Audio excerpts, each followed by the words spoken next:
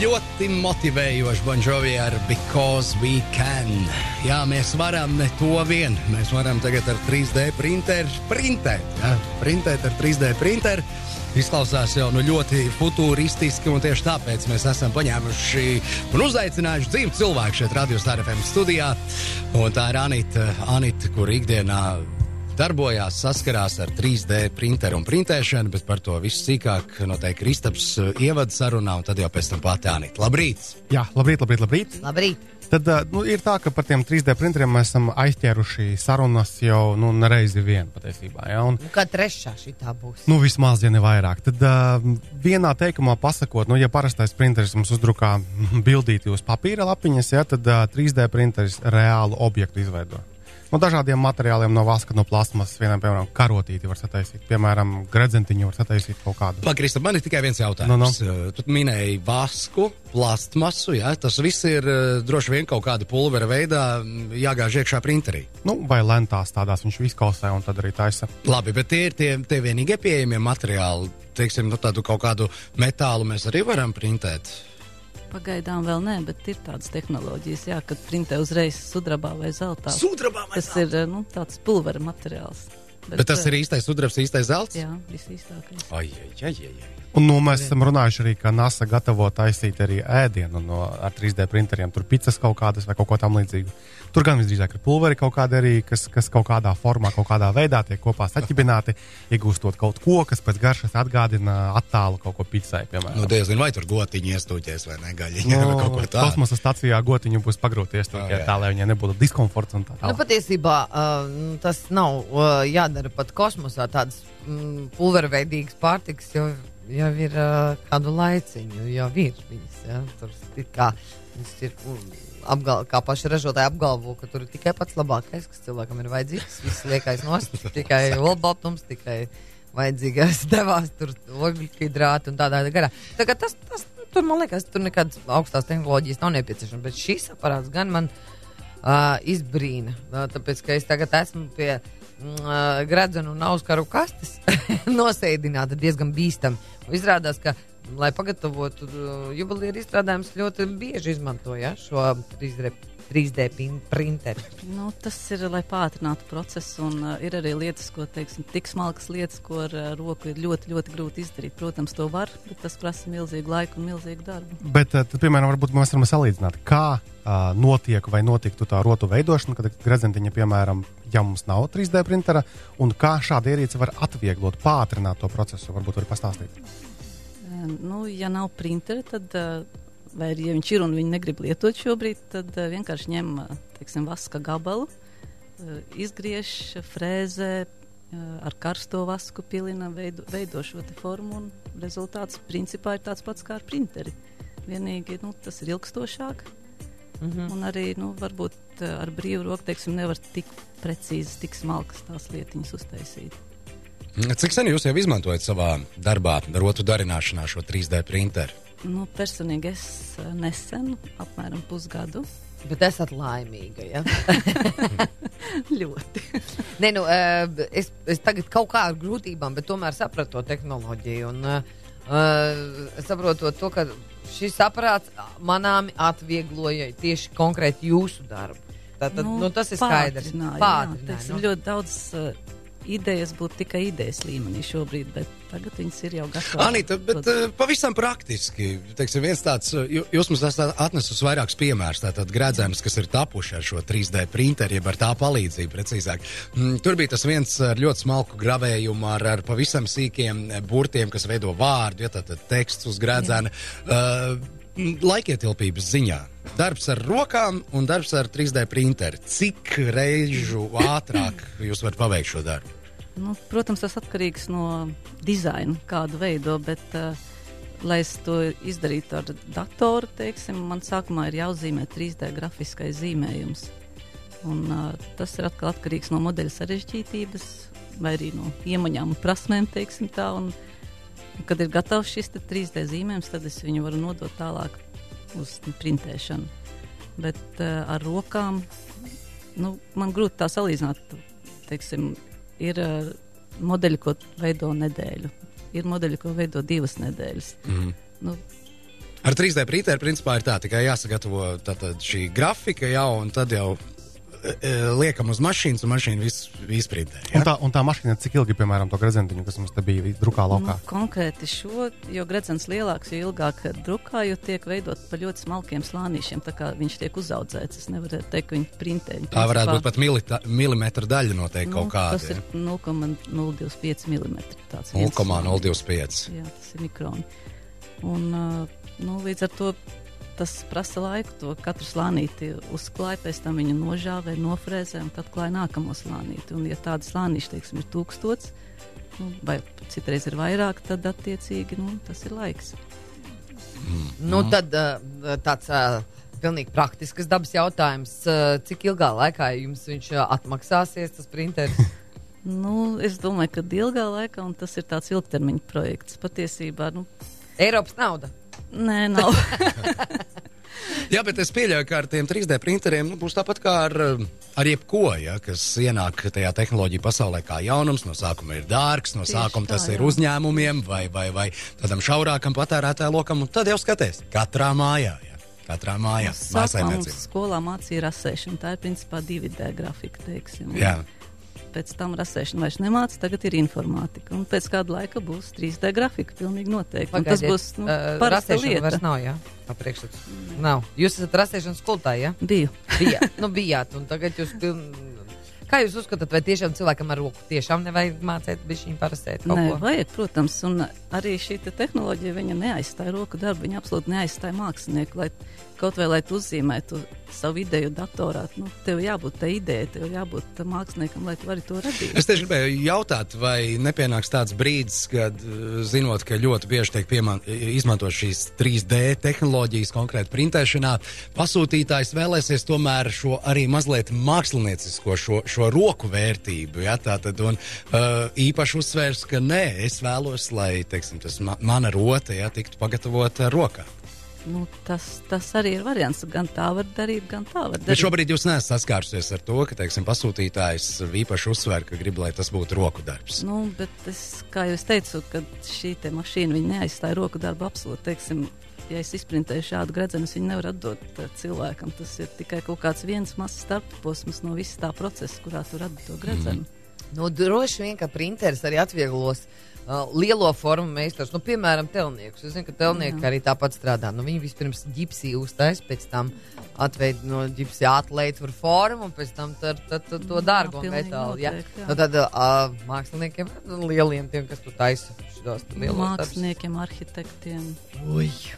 Nākotnes pasākums, bet tomēr nosauciet to senu, pa kādu jūs viņu nopirkāt. Varbūt mēs pēc 2 gadiem nopirksim un būs konkurenti. Varēsim teikt, kā mums izdevīgāks tas pirkums sanāca. Tie printeri ir ļoti dažādi, teiksim. Tā kā esmu juvelieris, man bija nepieciešams ārkārtīgi smalka virsma, un līdz ar to tas visu to procesu sadārdzina. Ja man vajag vienkārši teikarots taisīt, tad tas būtu lētāk, ja? Bet vienalga. Teikarots ir arī smalka lieta. Jā. Vai jūs varat nosaukt to summu? Apmēram $50,000. Ir arī uz pusi lētākas mašīnas, bet tad viņas strādā 2 reizes ilgāk. Tā, nē. Tu nepirksi to, ja? Bet tas ir tikai tāpēc, ka tā ir ļoti profesionāla mašīna, kas ir orientēta tieši uz smalkām virsmām. Ir jau arī amatieru mašīnas, kas printē plastmasā, piemēram. Un tās jau māks līdz $1,000 pat kaut ko var nopirkt. Jā, no tā slāņa smalkuma. Anīt, bet viens ir iegādāties mašīnu, otrs ir to papildināt ar šīm lentām un visu pārējo. Tas taču ar droši vien. Vasks, viņš nāk tādos smukos krītiņos, tā kā tāfels krītiņš, un tu viņu tikai met iekšā. Tas tā kā līmpistolē. Liek iekšā. Pat izējumateriāli ir dārgi. Līmpistoli visu kaut ko. Jā, vasks konkrēti ir dārgs, bet es domāju, attīstoties tehnoloģijām un pēc laika tas viss noteikti būs arī lētāk. Tā kā jūs uzņēmāt uz sevi to smago nastu būt pirmajai, vienai no pirmajām. Ja? Vienmēr ir interesanti būt pirmajam. Jā, labi.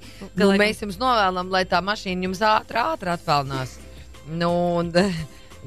Jā, jūs esat viens no tiem cilvēkiem, kas mūsu izbrīnu mazlietiņi izglītoja. Ja? Tātad viena lieta ir vienkārši brīnīties, otra lieta tā ar zināšanām izskaidrot to visu. Paldies, ka jūs tā atnācāt un mums tā pilnīgi ar praktiskiem piemēriem parādījāt, kā tas ir notikt. Tagad mēs nebūsim vairs tik dumi un nebrīnīsimies tik šausmīgi. Vēl jau gan gribētu to mašīnu darbībā redzēt. Jā. Es domāju, ka Jāna var pasūtīt savu beisbola gredzenu vai futbola gredzenu kaut kādu, un uzreiz arī redzēs, kāds darbībā notiekās.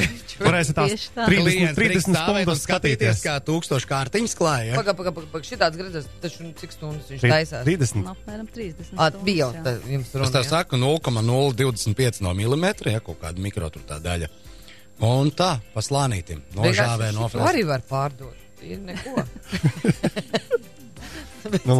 Jā, tā tiešām milzīgs paldies Anitai, ka rada laiku piekāpt ciemos, pastāstīt par, manuprāt, ļoti interesantām tehnoloģijām, lai veicas arī turpmāk apgūt ne tikai 3D printeri, bet arī nākamās tehnoloģijas, kas tur parādīsies. Es pat nevaru iedomāties, kas varētu būt kā rotu veidotājiem tāds. Kas vēl par tādām tehnoloģijām aktuālām ir tieši jūsu nozarē? Tagad ir tās mašīnas, kas printē uzreiz zeltu un sudrabu. Bet tas ir attīstības sākumā, bet ļoti drīz arī būs. Ok, tad mēs varēsim par lētām naudām no jums atpirkt šo vaska printerīti un drukāt laukā savējos gredzentiņus kaut kādas. Tā, paldies. Mēs tev atradīsim, ko printēt. Paldies. Naudu. Naudu vajag arī printēt. Nē, bet monētas taču arī var uzprintēt, pareizi? Jā, visu, ko var uzzīmēt, visu var izprintēt. Tā kā, ja man, piemēram, gribās saglabāt Latvijas latu visādos tajos skudru un ežu izskatos, es varu nesaglabāt vienkārši oriģinālo dzīvo, bet jūs man uztaisīsiet, vai ne? Jā, pilnīgi mierīgi. Cik tādam latam pašais maksā? Iznāk 2 lati beigās. Skaidri likt. Lata pašizmaksā. Vēl tikai pēdējais jautājums, pirms mēs ar Āni šķiramies. Var arī kaut ko nokopēt un izprintēt?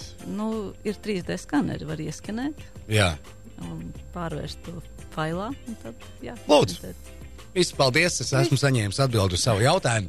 Paldies, Anita. Mēs tikmēr paturpināsim ar Kristapu vēl par citiem jaunumiem tehnoloģiju pasaulē. Kristap, tu esi atnācis ar abiem jaunajiem iPhone telefoniem un, principā pirmo reizi mums fiziski tos atrādīja šeit studijā. Jā, šogad kaut kā ļoti operatīvi nācis tikt pie abiem diviem jaunajiem iPhoneiem.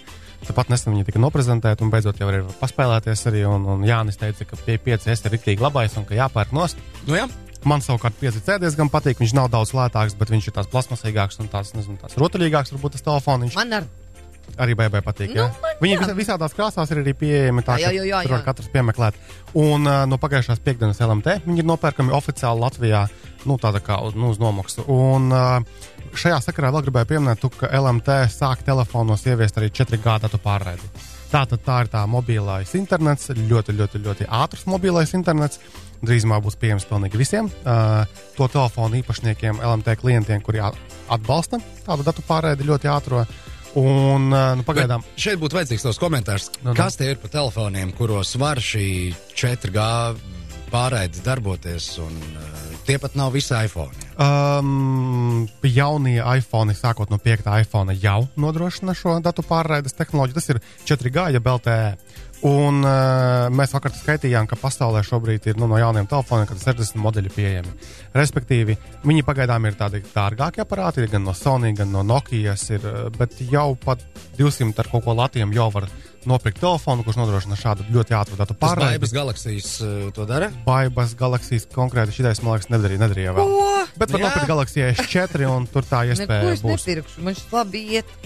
Jā, bet tad, jebkurā gadījumā, kad ļoti, ļoti ātri datu pārraide, varbūt, tur video ātri var lejuplādēt vai augšuplādēt, bet tas, kad nākotnē tas varētu noderēt, piemēram, mājās, mēs negribam tur vilkt kaut kādus vadus, mums pilnībā varētu pietikt ar to mobilo internetu, tagad, kas ir beidzot ļoti arī ātrs. Latvijā jau 25 vai 35% valsts ir pārklāta ar 4G internetu LMT, un diezgan liela daļa klientu jau sāk testēt. Jau vasarā jau varēja arī vienkārši datu pārraidi mobilajās ierīcēs vai arī tos interneta puļķos izmantot. Tagad jaunums tāds, ka arī telefonos varēs to izmantot. Tā tas ir. Un vēl, ja mēs runājam vēl mazliet par tām tehnoloģijām, tad atcerieties, runājies arī par Samsung to ielocīto telefonu. Jā. LG ir izšāvis arī savējo modeli šīs nedēļas pašā sākumā, saucās LG Flex. Ja Samsungs bija ielocīts tā kā horizontāli, Jā. Tad LG ir ielocīts tā kā vertikāli, viņš ir kā laiviņa uz otru pusi. Tā ka katrs... Tā visam šito jautājumu jau tev uzdevām. Pamatojums, pielietojums, jēga. nav pagaidām īsti tāda praktiska pielietojuma, kura dēļ būtu jāskrien uz to Dienvidkoreju pirkt šādus telefonus. Viņu atpakaļ iztaisnot nevar, jā? Viņš tāds atpakaļ iztaisnot viņu var vienreiz, un tad viņš nedarbosies. Vajag kabatā kaut kādu izlocītu aparātu. Es tā iedomājos, piedod, praktiski domāju. Varbūt mazliet ērtāk ir, bet es domāju, ka tas pagaidām tikai mārketinga materiālos kaut kādus un palielinās. Tā kā šāds disku tā kā aptinās, ja? Nē, viņš vairāk piekļaujas tā veiciskai, jā. Labi, paldies. Jā. Tas ir viss? Nē, nav jau viss. Vēl jau var parunāt, piemēram, kad lietotāji ir sašūmējušies internetā par kādu konkrētu Dell ražotu portatīvo datoru, jo lietotāji atklājuši, ka šis dators sāk pēc kāda brīža smirdēt pēc kaķu kastītes.